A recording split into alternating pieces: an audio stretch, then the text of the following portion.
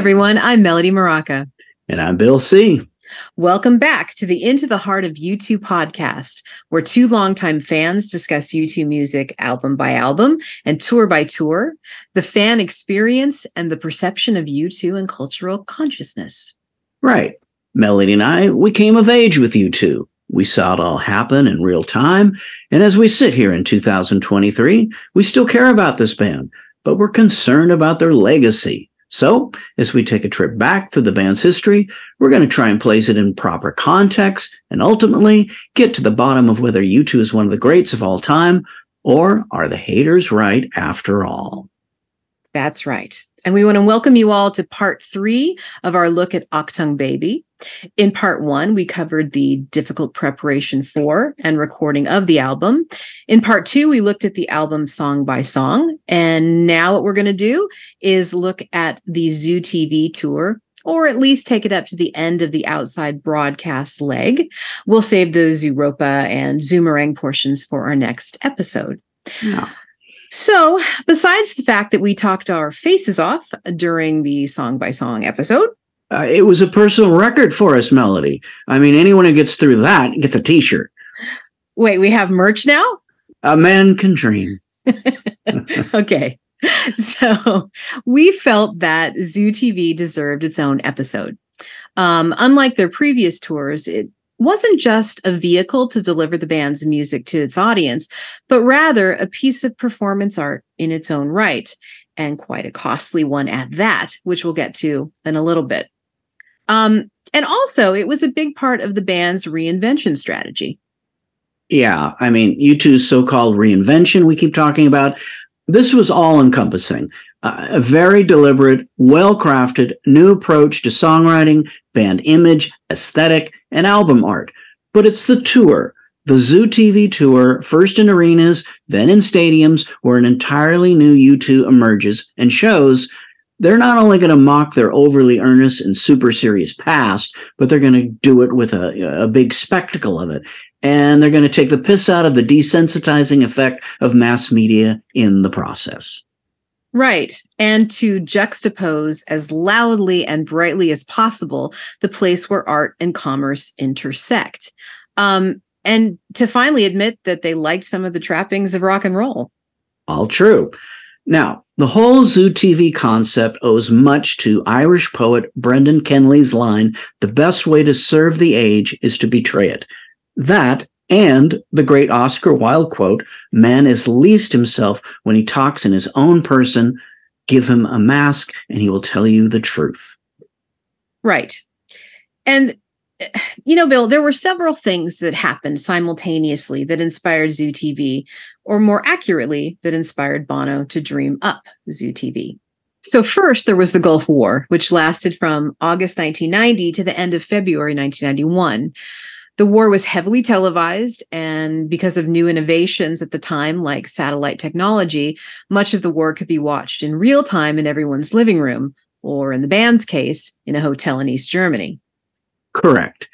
I remember the story, and I think you do too, of Bono and Edge watching CNN, and the jet fighters come back from an air attack and tell reporters, yeah, it was so realistic, it felt like a video game. And they just look at each other amazed. So it's this idea of a hyper-reality that's desensitized all of us, even to war. Yeah, and then there were the shock jocks and the outrageous, obnoxious morning radio shows, referred to as morning zoos, that were all the rage at the time. Think Howard Stern at his worst and most successful. They would do and say anything to get a rise out of and titillate the listener. It was tabloid radio and another presentation of distorted reality. Bono ends up borrowing the shtick of these types of characters in his performance, like making crank calls to the White House, which we'll be discussing a little bit later. Also, Bono was a big fan of Ridley Scott's film Blade Runner and was thinking about a stage design that was reminiscent of the film's vision of a city in a dark dystopian future.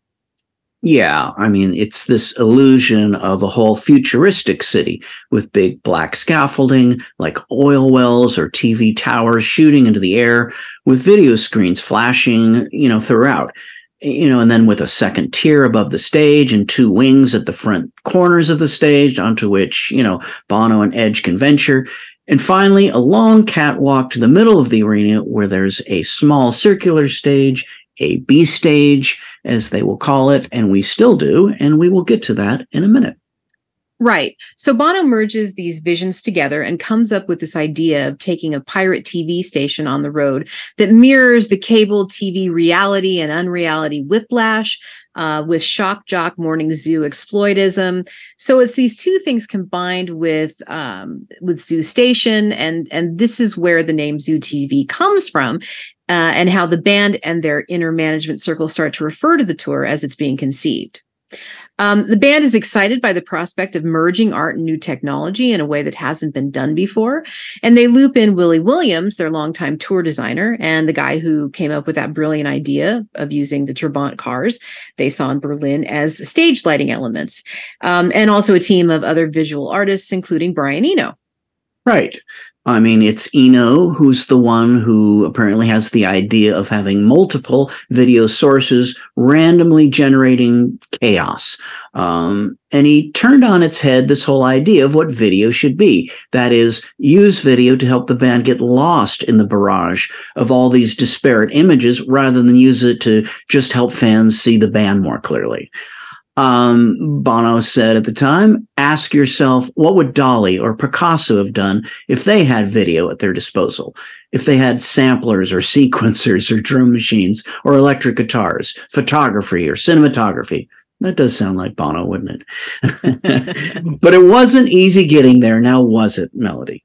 That's true. One of the false starts in the design was to have on the stage a giant blow-up baby with an inflatable penis that would wee on the audience. Wee on me, Bono! Sorry. Sorry. Fuck. You could just see that, though. Yeah, you really can. Somebody like ripping their shirt off and I literally was going to say that. I mean, I guess that does fit into the whole, Dada-esque vibe. Dada is what you call it, Melody. But no, really, frankly, I don't think that U2 has ever been punk enough to pull something like that off. I know, it's so true. It's sad. All right, and listen, I wanted to just interject that this was not the first time a big rock and roll band had a giant penis on stage. Leave it to the Rolling Stones to have that distinction, because they had one on the 1975 tour that Mick enjoyed, hugging and hamming it up with. All right, that's true. But a peeing penis, it's just a different matter altogether. I guess so. But in any case, yeah. Fortunately, U2 went with, the giant video screens instead. But the design they settled on was, to say the least, an expensive proposition. Yeah. And to make this all come to life, they had to buy something called a VidiWall, a giant television screen, but it cost $5 million. Now, VidiWall was built by Philips, the company that owned Polygram, the company that just bought Island Records for $300 million, pretty much just to get U2 on the roster. So the band hatched a plan to invite Polygram's CEO, Elaine Levy. Is it Elaine or Elan? Elan. Okay. Probably Elan. All right, he's French, a Frenchie. Right? He's going to be mad at us no matter what. He's French. All right, Levy is invited to dinner, and they plan to butter him up and see if he can get Philips to give the gear to U2 for free. During dinner, Bono leans over and asks, how about you asking Philips to give us the video screens? And Levy looks at Bono aghast and says, you don't even wait for dessert to ask me? I'm not stupid. I know why you asked me here. Well, that's what Bono gets when, you invite somebody to dinner with ulterior motives. Melody, are you speaking from experience? Never mind, Phil. But anyway, really, this was a very sound business plan, though. You got to admit. Yeah. I mean, Philips could have had their names plastered on all of the screens, and this quote unquote product placement, if you will, would have felt very organic. But Philips turned the band down. Yes, U2 had to fork out the money for their video screens, just like everybody else. Levy does get Polygram to kick in $500,000, in tour support. But Melody, let's remember, tour support, like advances, is not free money. It's all recoupable. So after all these grandiose ideas are settled on, the hanging trabants as spotlights, the giant towers and scaffolding, the B stage, the multiple giant video screens, the satellite hookups, and operating a veritable TV station on site every night. After all that, leave it to Larry to be the killjoy and ask, just how much money is this going to cost? God bless Larry. Literally. Oh, man. Okay. Yeah. And I mean, you have to remember that the tour was being planned during the recording of Achtung Baby, and the band had no idea how their audience would react to this deconstructed U2 they were envisioning, which is why the band decided to hedge their bets and start with a short arena leg, which was much less costly than the later stadium shows, which were astronomically expensive to stage. Yeah, but I mean, the cost was still about $200,000 a day, whether there was a show or not on that day. And the projected profit margin was only about 4 to 5%, just kind of mind-boggling. Yes, it is.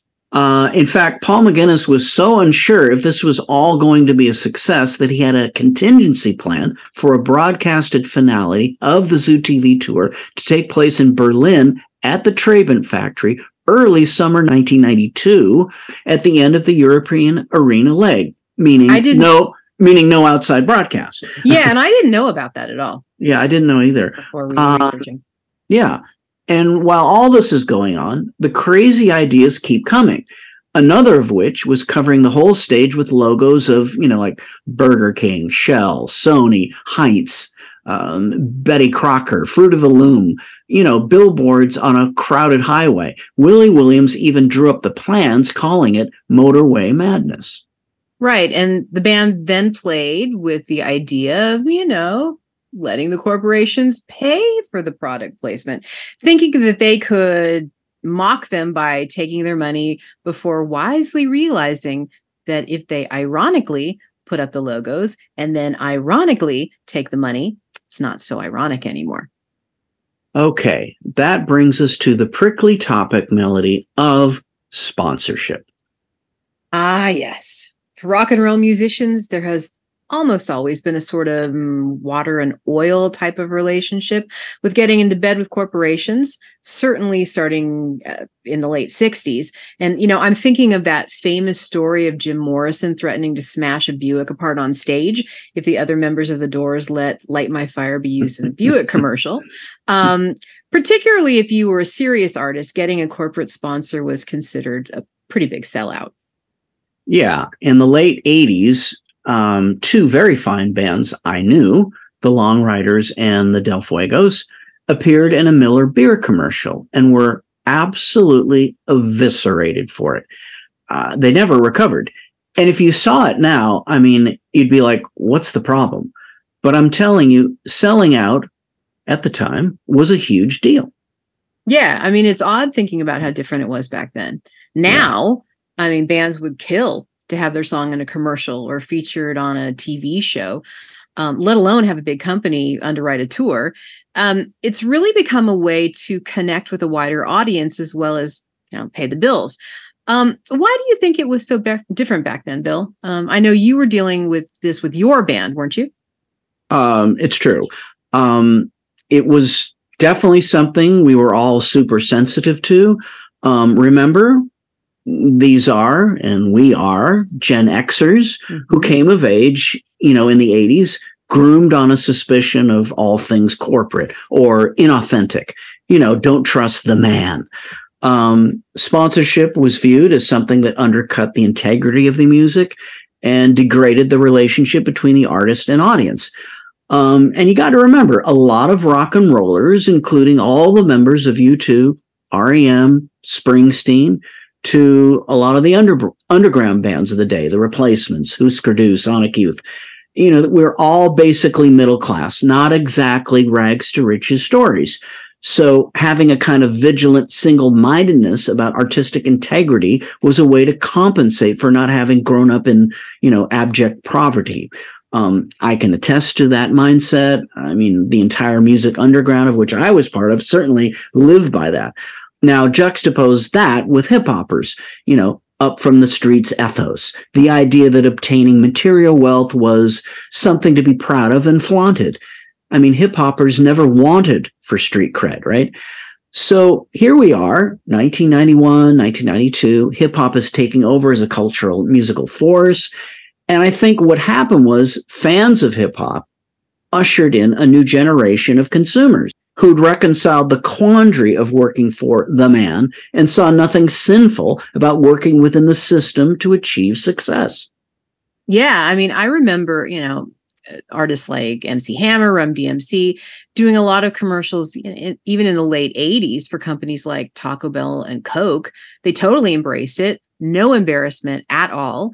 I mean, with rap and hip hop artists, there just wasn't, like you're saying, that old rock and roll aesthetic that making money isn't the objective, which speaks to your point, of course, which, all of that thinking does seem to originate from this position of, I mean, let's call it what it is, white privilege, right? Yeah.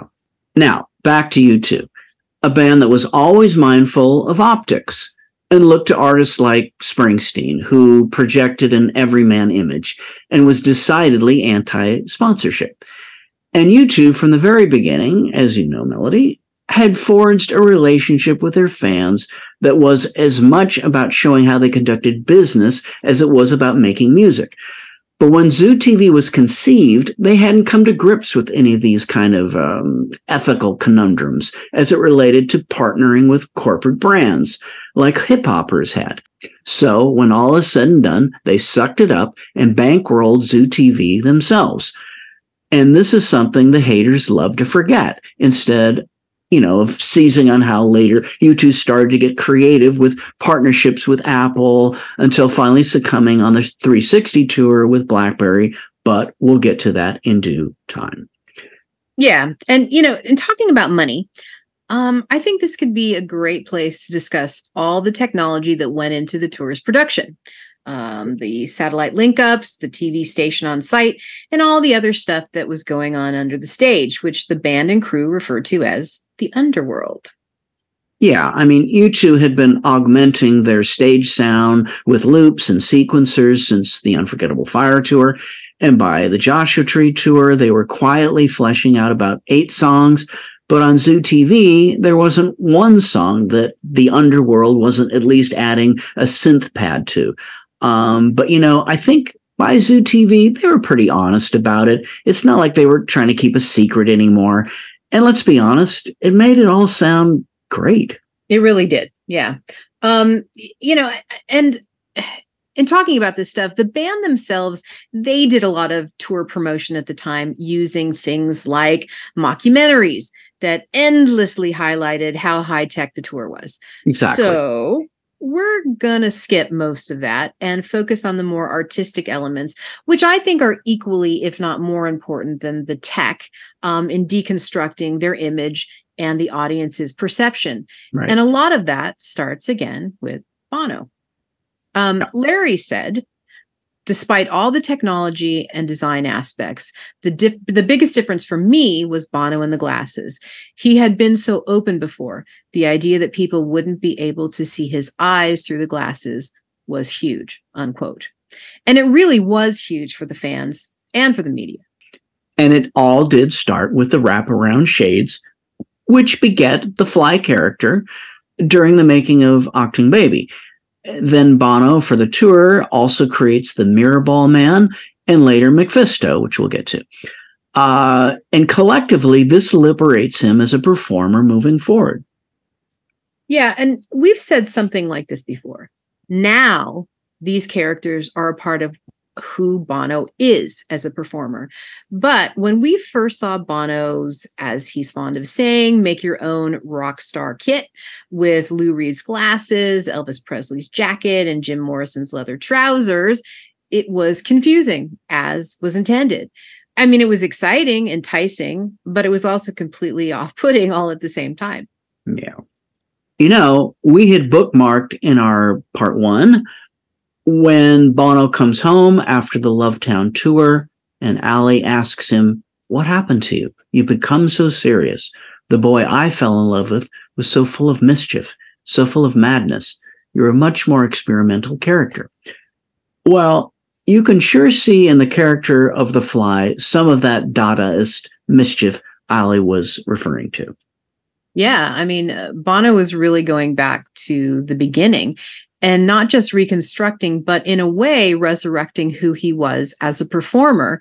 And, the band have often talked about their early shows and their rudimentary attempts at using things like backdrops and shadows to try to confound the idea of what rock and roll was supposed to be. And here they were, 10 plus years later, confounding the idea of who they were supposed to be. No question. This U2, and particularly this Bono, was a jarring thing to behold. But for Ali and Gidgee and Gavin Friday and the Lipton Village, they recognized this Bono, and by extension, the Dadaist theatrics that the earliest U2 shows were steeped in. Yeah, and along with all the absurdism they experimented with, Bono, along with Gavin Friday, had studied different theater performance methods in the late 70s with Irish actor Conal Kearney, who himself had been a student of Marcel Marceau. This totally fascinates me that they did this. Yeah. Anyway, even then, Bono wanted to learn how to use his body. He wanted to learn about stagecraft and character. So the impulse for the use of theatrics has always been there. But at least on the surface, it had been subdued during the 1980s. Isn't it interesting that what actually happens is they don't pursue this, but rather Bono takes upon himself the role as, let's call it, salesman or missionary man. He went out there and he put his body and soul and heart on the line to get across the U2 message, and connect with an audience. But that, in fact, while admirable, kind of subverted the natural artistic evolution of U2. Yeah, I mean, it's interesting because if you look at their history, certainly in their early days, you have Bono kind of vacillating between characters. You have the fool, you have the boy. And during the Boy album, of course, he's taking on that character. He is the boy. There's definitely a performance about it. He's still singing in an English accent. He's still playing with those characters. Yeah. And then I think as much as I love what happens after this, you have October where, maybe the art is subsumed a bit by what was going on spiritually with Bono. And it does sort of short circuit, as you're saying, sort of those artistic impulses. I like where they went to. That's where I became a fan. Yeah. But I've often looked at Zoo TV, or certainly when I've thought about it, as sort of this literal resuscitation of what they were doing when they first started. It seems to be this just natural outcropping from that point, from that very, very early point. It is, but I don't think enough people really even make that connection. And I think that's a shame because it's a really fascinating, subplot of the reinvention. It's not just, hey, let's stop being earnest. It's actually a doubling back or they're reconnecting, as you said, or resuscitating or resurrecting something that actually already existed. Right. I mean, they basically just took that first road again, right? Whereas you can say with October War and so forth, it was kind of like an offshoot. It was a different road. But there seems to be more of a connection to that very early U2 and Achtung Baby than there was with October War and so forth.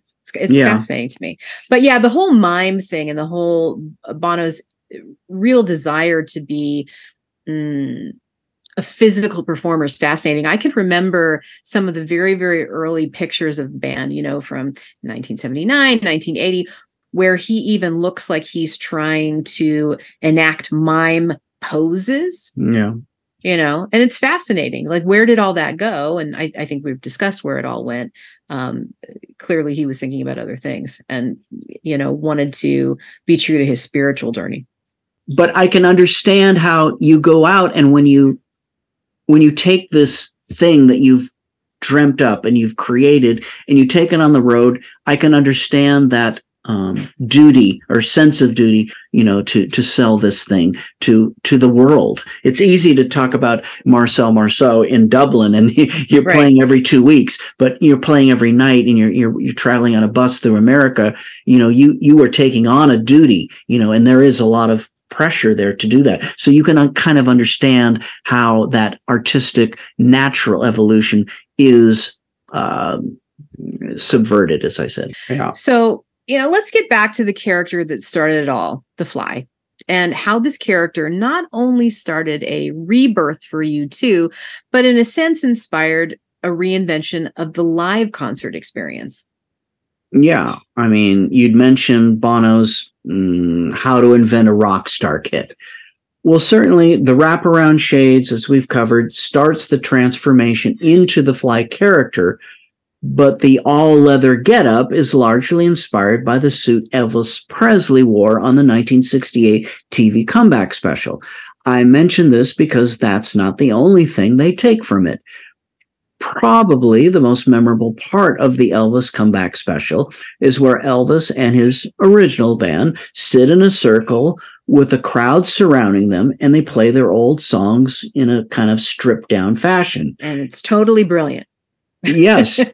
And this is the inspiration for one of Zoo TV's biggest innovations, what we now call the B stage. Bono actually had tried to employ a B stage on prior tours to bridge the gap between band and audience, but building and fire code restrictions ruled it out. Well, here on Zoo TV, somehow they make it happen. And having that moment, mid-set, where they play some acoustic numbers in stark contrast to the bombardment of sound and visuals, was a genius move. That was basically just tapping into MTV's Unplugged, if you recall, which was a big hit at the time. Yeah, of course. And if you think about it, though, now pretty much every artist touring arenas and stadiums uses some sort of a B stage to have a closer and more intimate moment with their audience. Yeah, I mean, B stage has become basically a euphemism for, the unplugged moment of a concert. Mm-hmm. But it all started with Zoo TV. And Melody, it does count to be first. One other thing I'd like to mention before we move on to talking about the show itself is the sort of unusual way the tour was announced. If memory serves me correctly, the first leg wasn't announced until just a couple weeks, maybe a few weeks before this tour started. And then the tickets went on sale just a few days after that. Now, granted, the standard time in between tour announcements and the actual gig wasn't as long as it is now, which can be 6 months, 9 months, a year. Mm. But a few weeks was really a fast turnaround time even then. Yeah. And the first leg itself, which was in North America, was pretty short. I mean, it was just 32 shows from the end of February to the end of April 1992. Yeah. And the band were playing in arenas rather than stadiums. I mean, do you remember how difficult it was to get the ticket? Oh, God, yes. What's happened to my band? I can't get tickets. Right.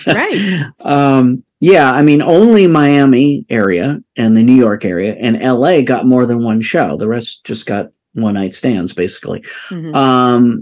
Which was another, example of Paul McGuinness's long-held strategy of initially not meeting ticket demand and creating hysteria.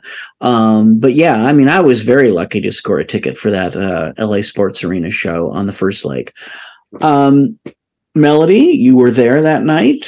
I was there. Let's talk about your impressions of this, new U2, as a longtime fan.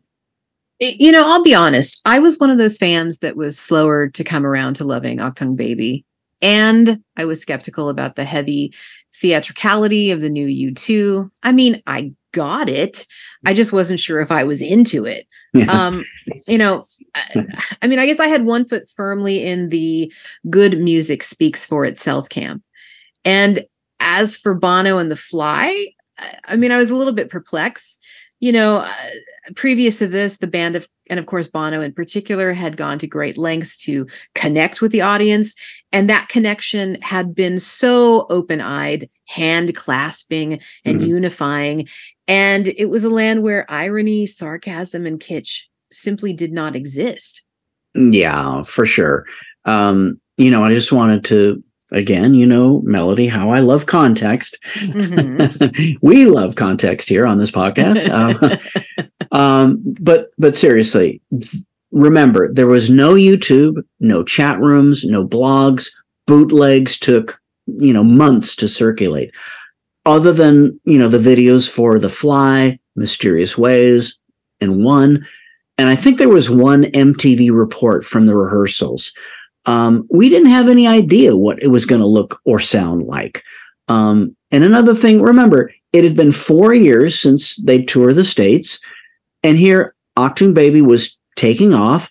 All 3 singles were hits. And so even if the old fans needed a minute to, recalibrate their perceptions of the new U2, a huge new audience who didn't care about the past was flocking to these shows and loved it. No, that's true. That's true. But this old fan's perspective, right? I remember the dozens of TV screens, the blinged out cars hanging from the ceiling, edge and shiny pants, a belly dancer. And I mean, really, most shockingly was that smirking Bono, who was clearly playing a character. Yeah. It felt like at that moment, we'd moved from what we thought was reality into a world of artifice. And this, of course, begs the question, right? Was what had happened before the truth? And that question, of course, plays perfectly into what the band were doing and saying. So thanks, guys, for putting me through a mini existential crisis. So appreciate it. Yeah, I mean, listen, I get that. I mean, if you became a convert, as I was, as you were, in large part because Bono made you believe it was okay to wear your heart on your sleeve in the face of a jaded world. There was a moment early in that show where you wondered, what was the last decade all about? Right. But, the one thing I think that was undeniable, they sounded amazing. Yeah. Probably the best that I've ever heard them play. That show, more than anything else, really did cement my love of the album. It was an incredible spectacle. So fresh, so vibrant. And yeah, you're right. The new songs in particular sounded unbelievable, even better than on the record. And it's a good thing because the set list was front loaded with 8 songs from Achtung Baby, and gone was anything from the first 3 albums. Okay. All right. Let's talk about the opening of the show, Melody. Like on Achtung Baby, Zoo Station would be the opener, as it would be for the entire Zoo TV tour. But the intro would evolve from leg to leg in its visuals, lighting, and theatricality. Melody, on that first leg, the first sight we got was Bono coming out alone in full lighting to center stage to a droning loop. And may I say, just like he's doing now at the Sphere, incidentally. Yeah. And he starts wailing in a kind of Middle Eastern melody, I could have lost you. Although he's now saying I could have found you, which is interesting. But anyway, let's take a listen to that.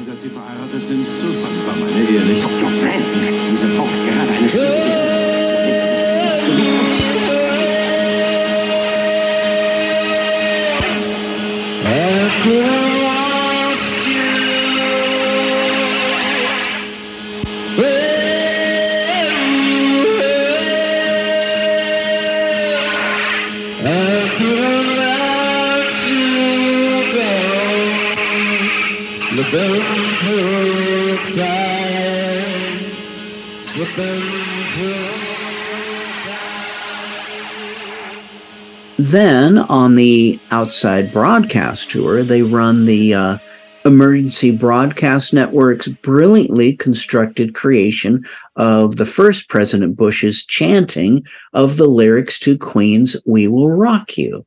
Right. And then you have Bono performing that now iconic movement when the lights go down, his shaking and gesticulating that looks like a man, I don't know, being electrocuted in Yeah. front of a wall of blue and white static. The whole thing was fantastic. Yeah, for sure. So why don't we take a listen to that? Yeah, let's. We will rock you. We will rock you. We Back will. that for a mom. Well, I think that we just had another satellite cross paths. Back that for a mom. Allahu Akbar. That's the sound of videotape being rewound. We will rock you. Let me say to everyone listening and watching tonight, may God continue to rock our nation, the United States of America.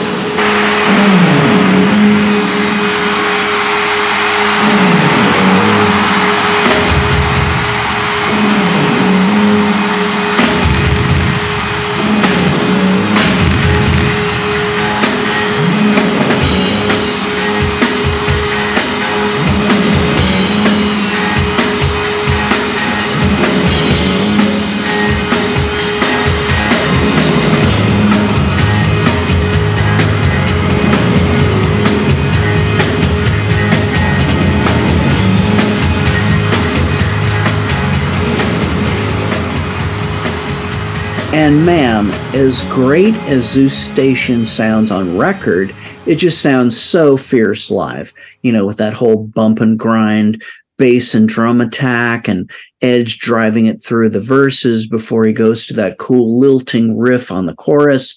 And Bono, instead of big open-throated emoting, he's tucked into the groove and delivering with a kind of detached coolness about him. I mean, when did you ever say to yourself, yeah, U2, coolest band around? I mean, never, right?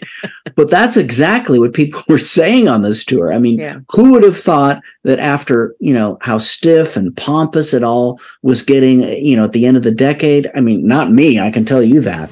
But man, what a turn of events.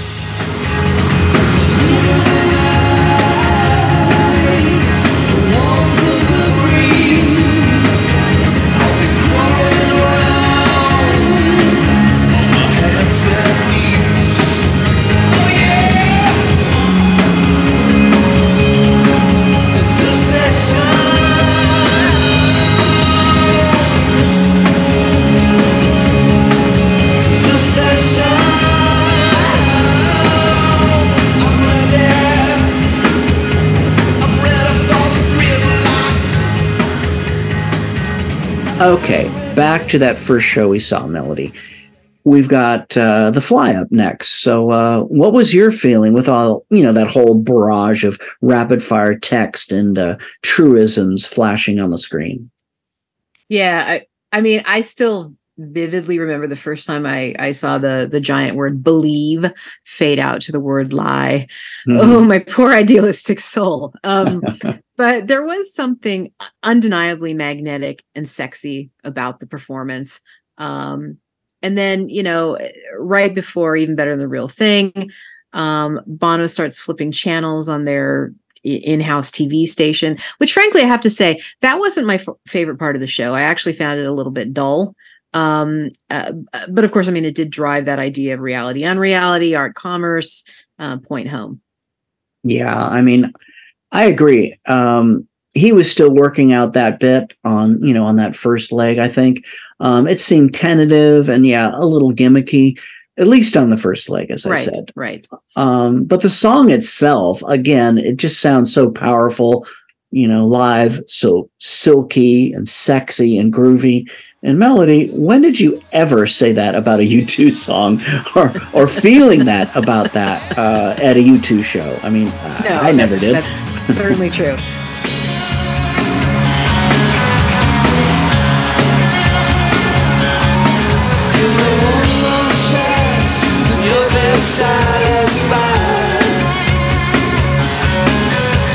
Two more chances, you won't be denied.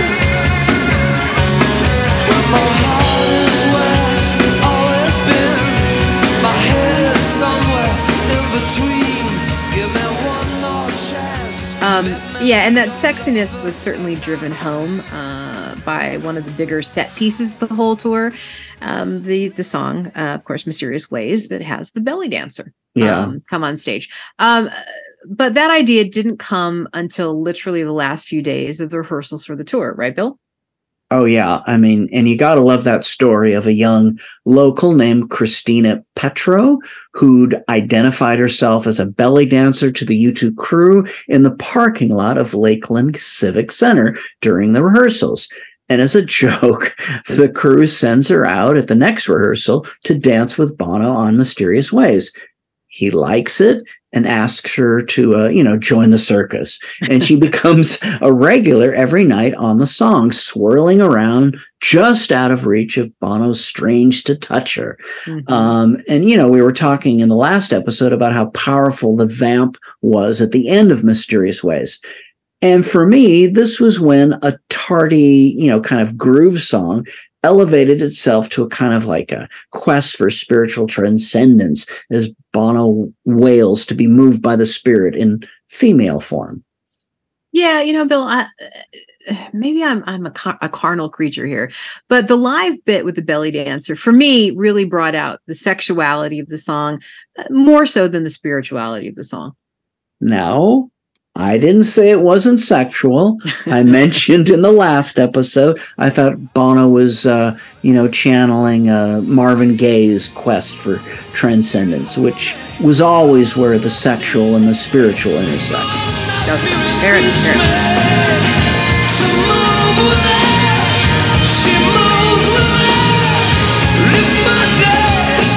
But, I've got to say something. This is something that I really haven't articulated before, but there was something about the image used with the song, the close-up of the face of the woman.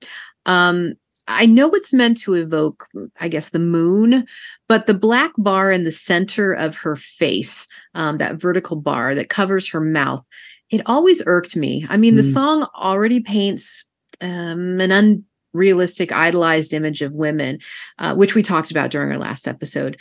But I've always wondered what the intended meaning of that rocking image going back and forth was. I mean, to me, it looks like a woman silenced, which I think is a very unfortunate artistic decision. I've spoken to a few other fans who happen to be women, and they were also pretty disappointed in that image. Anyway, in later tours, they amend the image to a hear no evil, see no evil, speak no evil motif, which implies to me that they rethought it at some point. But anyway, so back to the belly dancer. The change in belly dancers later in the tour certainly had unexpected consequences, don't you think? Yeah, I mean, when the shows moved to stadiums, Christina can't commit, and Bono asks tour choreographer Morley Steinberg to step in. And although Morley had never been a belly dancer, she was a very talented dancer in her own right. Yeah, I mean, she already had an impressive career in modern dance and choreography. And she certainly was able to fill the role ably. But it's not the chemistry between she and Bono that makes the headlines. Midway point of the tour, it's she and Edge who come together. And of course, they end up marrying. So I say, Melody, good on ya, Edge. You've been a sad sack for too many of the last few episodes. Yes, I was getting pretty tired of it, Edge. Sure. Very happy for the Edge, yes. Yes, definitely. All right, next up is One, which is now a big hit single. And it's also the first moment in the show, just like it is on Achtung Baby, where you get that first hint of the old U2, a kind of a sensory reminder. And I remember thinking at the time the crowd was so hungry, after that first bombardment of all this new U2-ishness. They were so hungry for that communal feeling of a U2 show. And no matter how bitter the lyrics really were, I think that's not what they're tuning in on. They're tuning in on a feeling. And maybe that's why the song has always been misunderstood, lyrically at least, which is something you brought up with how a U2 show or a U2 crowd co-opted, like the meaning of streets, for instance. This overriding feeling that happens collectively at a U2 show. I mean, does that make sense? Yeah, it does make sense.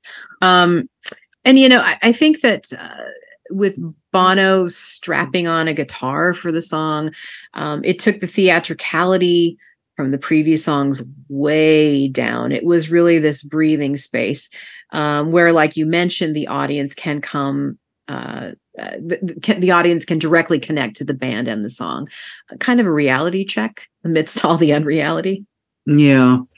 But like to just kind of like dig down a little deeper even, because as I said, it's like, it's such a disorienting experience. We're talking about like, how do I perceive this, like as an old fan?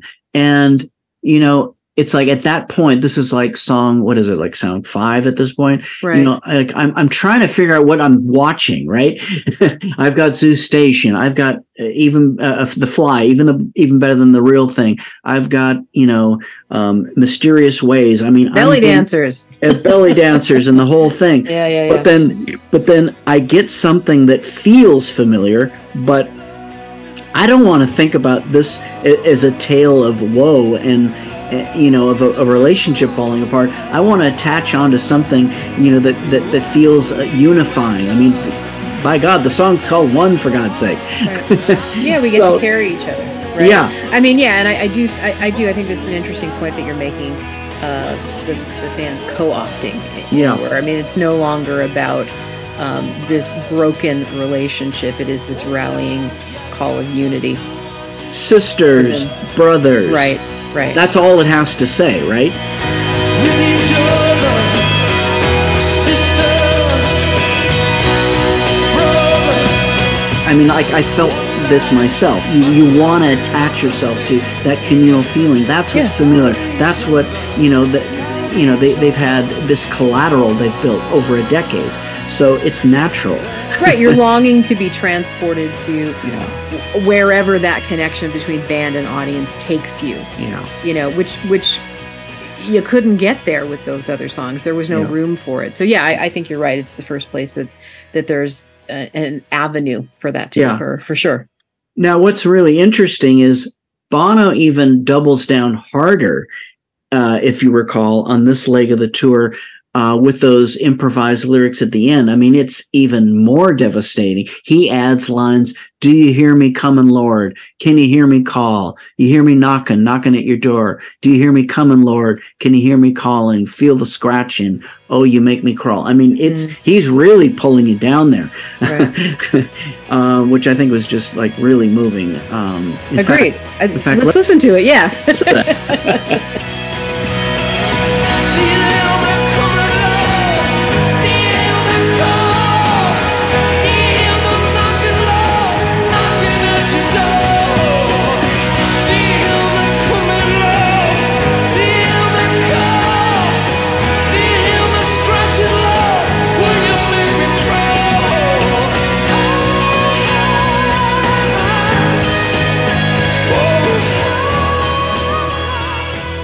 So next up is that little ditty, I love, about Jack and Diane. No, that's not true.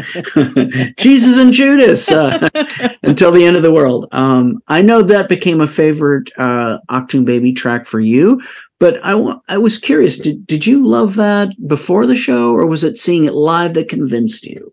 No, this song I had already really grooved on. I thought that it was great. When I had just heard it on the album, but I will say that certainly was the night where I discovered what an absolutely amazing live song it was. I've said that before, I think that outro part of the song is really one of their best moments live, period. I mean, it's everything that U2 does best. Loved it. Loved it. I agree.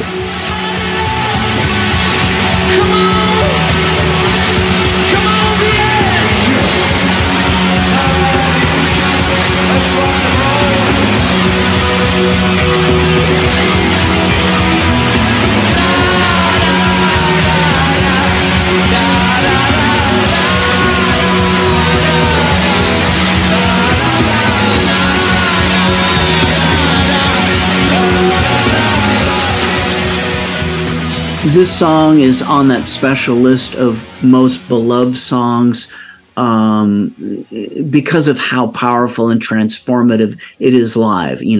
I would put this on the list, with Bad and Bullet and Streets. But yeah, the end coda has always been a highlight of any tour. And I think it's been on every tour since then. So that tells you something. Right. And here on Zoo TV, Bono sure played up the dramatic moment of the song, which of course is surrounding me, going down on me, that line, and coming out to the B stage and, leaning into the crowd and letting the hands of the crowd go all over him. I mean, it's really quite a moment. For sure. 100%.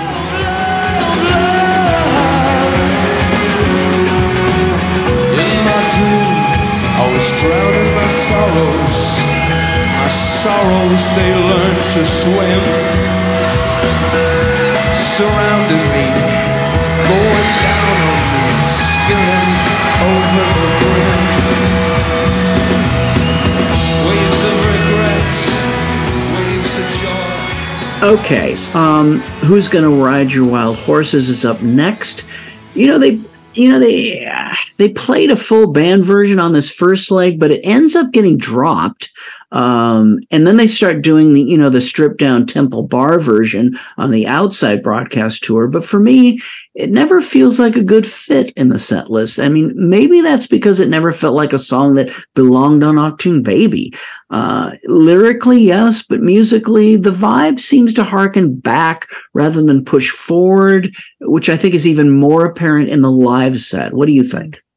I've got to be honest with you. I had absolutely no memory of the song at all. I guess that speaks for itself. Answers your question, yeah. Yeah. So I cheated a little bit, and I did some YouTubing and I searched for videos from that first leg, and I kind of understand why I didn't remember it. I mean, the song just it doesn't take off really. It ends up being just a sort of unremarkable mid-tempo number. It doesn't go anywhere for me anyway. Yeah, I tend to agree. Whereas Trying to Throw Your Arms Around the World, that's a favorite of mine. A really nice set piece. And just like its placement on Achtung Baby, I think it provides, this much needed break from the heaviness and the intensity. Even offers a little levity, Bono with the black blazer, no shades, a champagne bottle hidden behind his back, and tarting it up with a girl plucked from the crowd, handing her the handy cam, as it was once called, as you know, and filming the band as he uncorks the champagne and it sprays out, often on poor Edge, who can't fend for himself because he's got to keep playing. Right.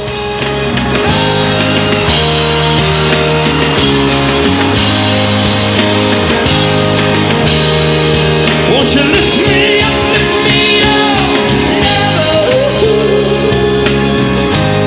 and affection, give me love, give me love. And like so much of Zoo TV, that set piece is really it's 180 degrees turn in feeling when you compare it to when Bono used to pull a woman out of the crowd. Like they did during Bad, say, on the previous few tours. We go from this sense of an earnest longing to physically connect to the audience to this really easy sense of playfulness. I mean, more reinvention for sure. For sure. Yeah, very true.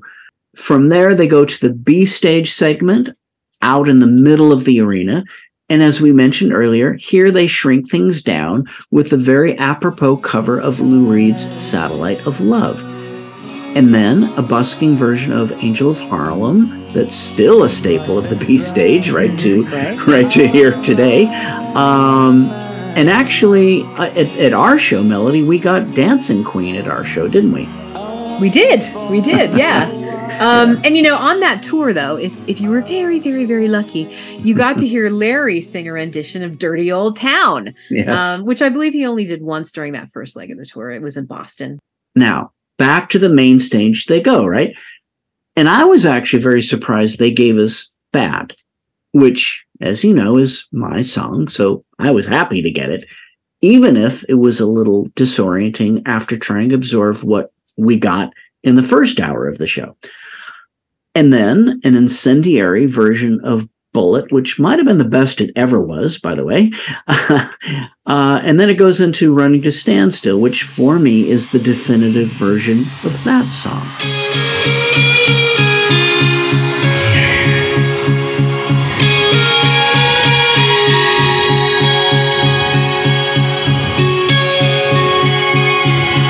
So she woke up from where she was, lying still, said, I gotta do something about where I'm going. Well, that I disagree with you. I like the Zoo TV version, but I do prefer the Joshua Tree version. I've always thought the persona, the paramilitary guy, Bono Don during Bullet really worked well for that song. But for me, that kind of falls flat during Running to Standstill. This is one where I don't think that the artifice worked particularly well. Okay, but I think you're talking about the character Bono's portraying, if I'm not mistaken. I'm talking about it as the definitive kind of musical and vocal performance of Running to Standstill. I mean, I think Edge's reinvention on guitar of the piano part and the kind of like helicopter blade-like metronome is so hypnotic, boom, boom, boom, boom, boom, bow, down, down, down, down, down, down. Like, I love that. Yes, I agree. I do like that too. Yeah. And then, do you not love that Bono play acting the heroin addict's lament in wailing hallelujah at the end of that? Like I said, I like it, but it's a little over the top for me. And so I prefer the stripped back version better. There are a lot of elements I really do love about it, but yeah, it's just not my favorite version. Huh. Okay. Yeah. That surprises me, but that's why there's chocolate and vanilla. I just really love that hallelujah bit. Yeah. But okay, hey man, that's why we're doing this show. Right. All right, but listen, if you'll indulge me, let's take a quick listen to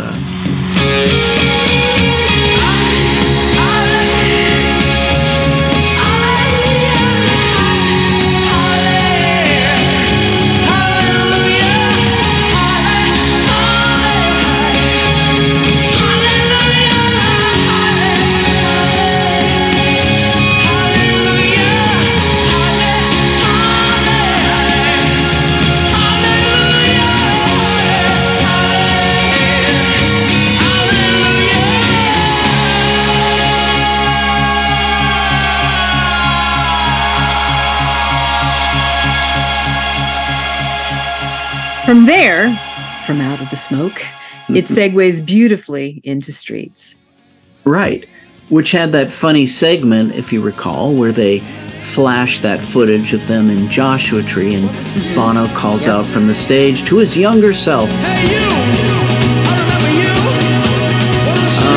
And then, to close the main set with Pride, and then ending with I Still Haven't Found. Now, to me, this last part of the main set felt a little like a concession to the old fans, which is really my only complaint about Zoo TV, this so-called oldies set to appease the old fans. That was what felt jarring to me, not the 8 new songs to start the show, not The Fly, not The Shades, not the absence of, earnestness. I love that it felt defiant, love us or hate us. This is us now. Deal. I actually loved it. Yeah, no, I get that. But really, Bono had already broken character, so to speak, during Bad, which was a pretty straightforward and, dare I say, earnest version of that song. Yeah, that's what I meant. About getting Bad. It did take a minute to process it. Sure. In any case, for me, I didn't find Streets, and I still haven't found what I'm looking for, as off-putting as you did. I don't even actually remember hearing Pride because, the song is just not my jam. And that one I didn't search on YouTube. Well, we have you on record, Melody, for, Pride is the jaunty one. It is jaunty. And it is the one that you take your bathroom break on. So there is that. I could have been there. Yes, that's true. Look, it wasn't that it was off-putting. It just felt unnecessary. I mean, I felt like, hey, this is actually working. I don't need to be thrown a bone or like, oh, if they don't play Streets, I'll feel cheated. Because for me, after Rattle and Hum and Lovetown, I didn't think U2 had much left to offer as a live band. I mean, I still love them, but as a creative force, I mean, honestly, I was dubious. So, the way I look at it is, you get that big, you feel like you have to play certain songs out of obligation. So at least for me, I felt like, they'd triumph with the new U2, and playing the old songs, it kind of felt awkward for Bono to get into those tunes. What did you feel? Did you need those songs, at least on this tour? I mean, look, I loved hearing Streets, and I Still Haven't Found. And certainly with I Still Haven't Found, maybe there was a sense of obligation to play the big hit, not just for the old fans, but for the casual fans too. So that could be true. But I also think it serves as another break from all of the theatricality, just as one had earlier in the set, and also Bad, as we spoke about. I mean, I guess I feel that a show needs to ebb and flow. So yeah, I do think that it worked here. And I mean, that theatricality gets ramped up in such a big way again for the encore. I guess that makes sense because, I'll give you this, the encore is masterful. For me, this is where the show rallies and finishes so dark and elegant, striking a perfect balance between camp and that deep, dark emotion introduced on Achtung Baby. Right, yes, but it certainly starts with camp. And of course I'm talking about Bono's Mirror Ball Man. Yeah. The silver lame suit and cowboy hat, the way over the top parody of a discoed out used car salesman meets pimp, meets TV evangelist. And of course, this character is later to be replaced by the Faustian Mephisto on the Zooropa legs of the tour, which we'll get to later, another episode. Right. Yeah. But Mirror Ball Man, perfect egotistical character to really vamp up that character that Bono is singing in Desire.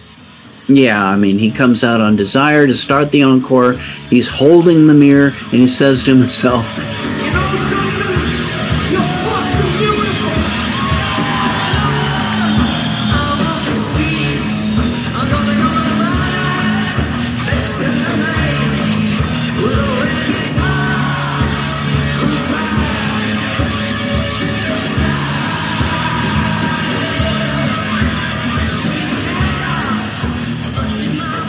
and that whole money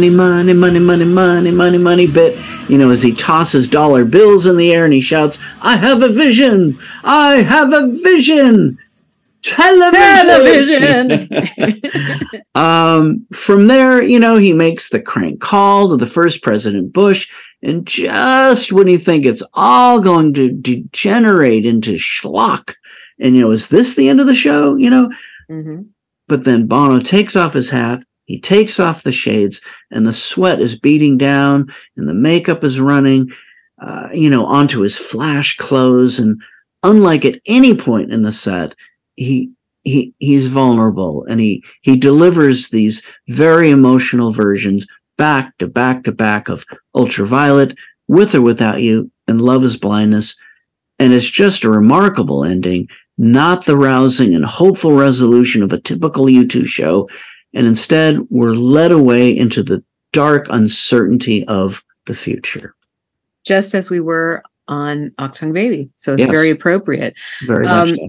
And I have to say, Edge's playing live on Love Is Blindness, it was so powerful on record. It remains powerful in that live set. I remember it very, very well.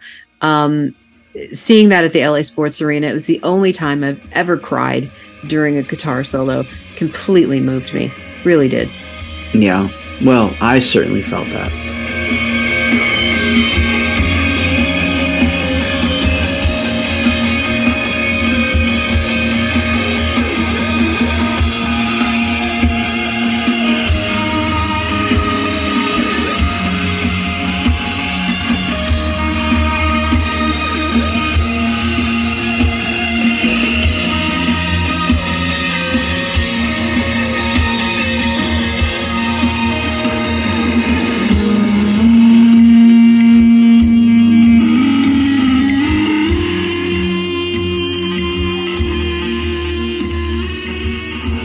All right, Melody. So in totality on this show, for me, it all felt so big, so bold, so brave. But what I really remember thinking during that show was, this is way too big for this place. It felt like the roof was going to come off. The sound, the visuals, the ideas were too big for an arena. It needed to get outside, without encumbrances. And of course, you got your wish. After doing another fairly short second leg in indoor arenas in Europe in May and June of 1992, the band came back to North America for the outside broadcast leg of the tour, which lasted from mid-August to late November 1992. And that's really where Zoo TV was at its best for me. Outside in stadiums where the scaffolding was bigger, the towers taller, more video screens, a longer catwalk. And isn't it interesting that after the band had so much anxiety playing stadiums on the Joshua Tree tour, U2 is actually more comfortable and are better in stadiums on the Zoo TV tour. Much better. Arguably the best they've ever been.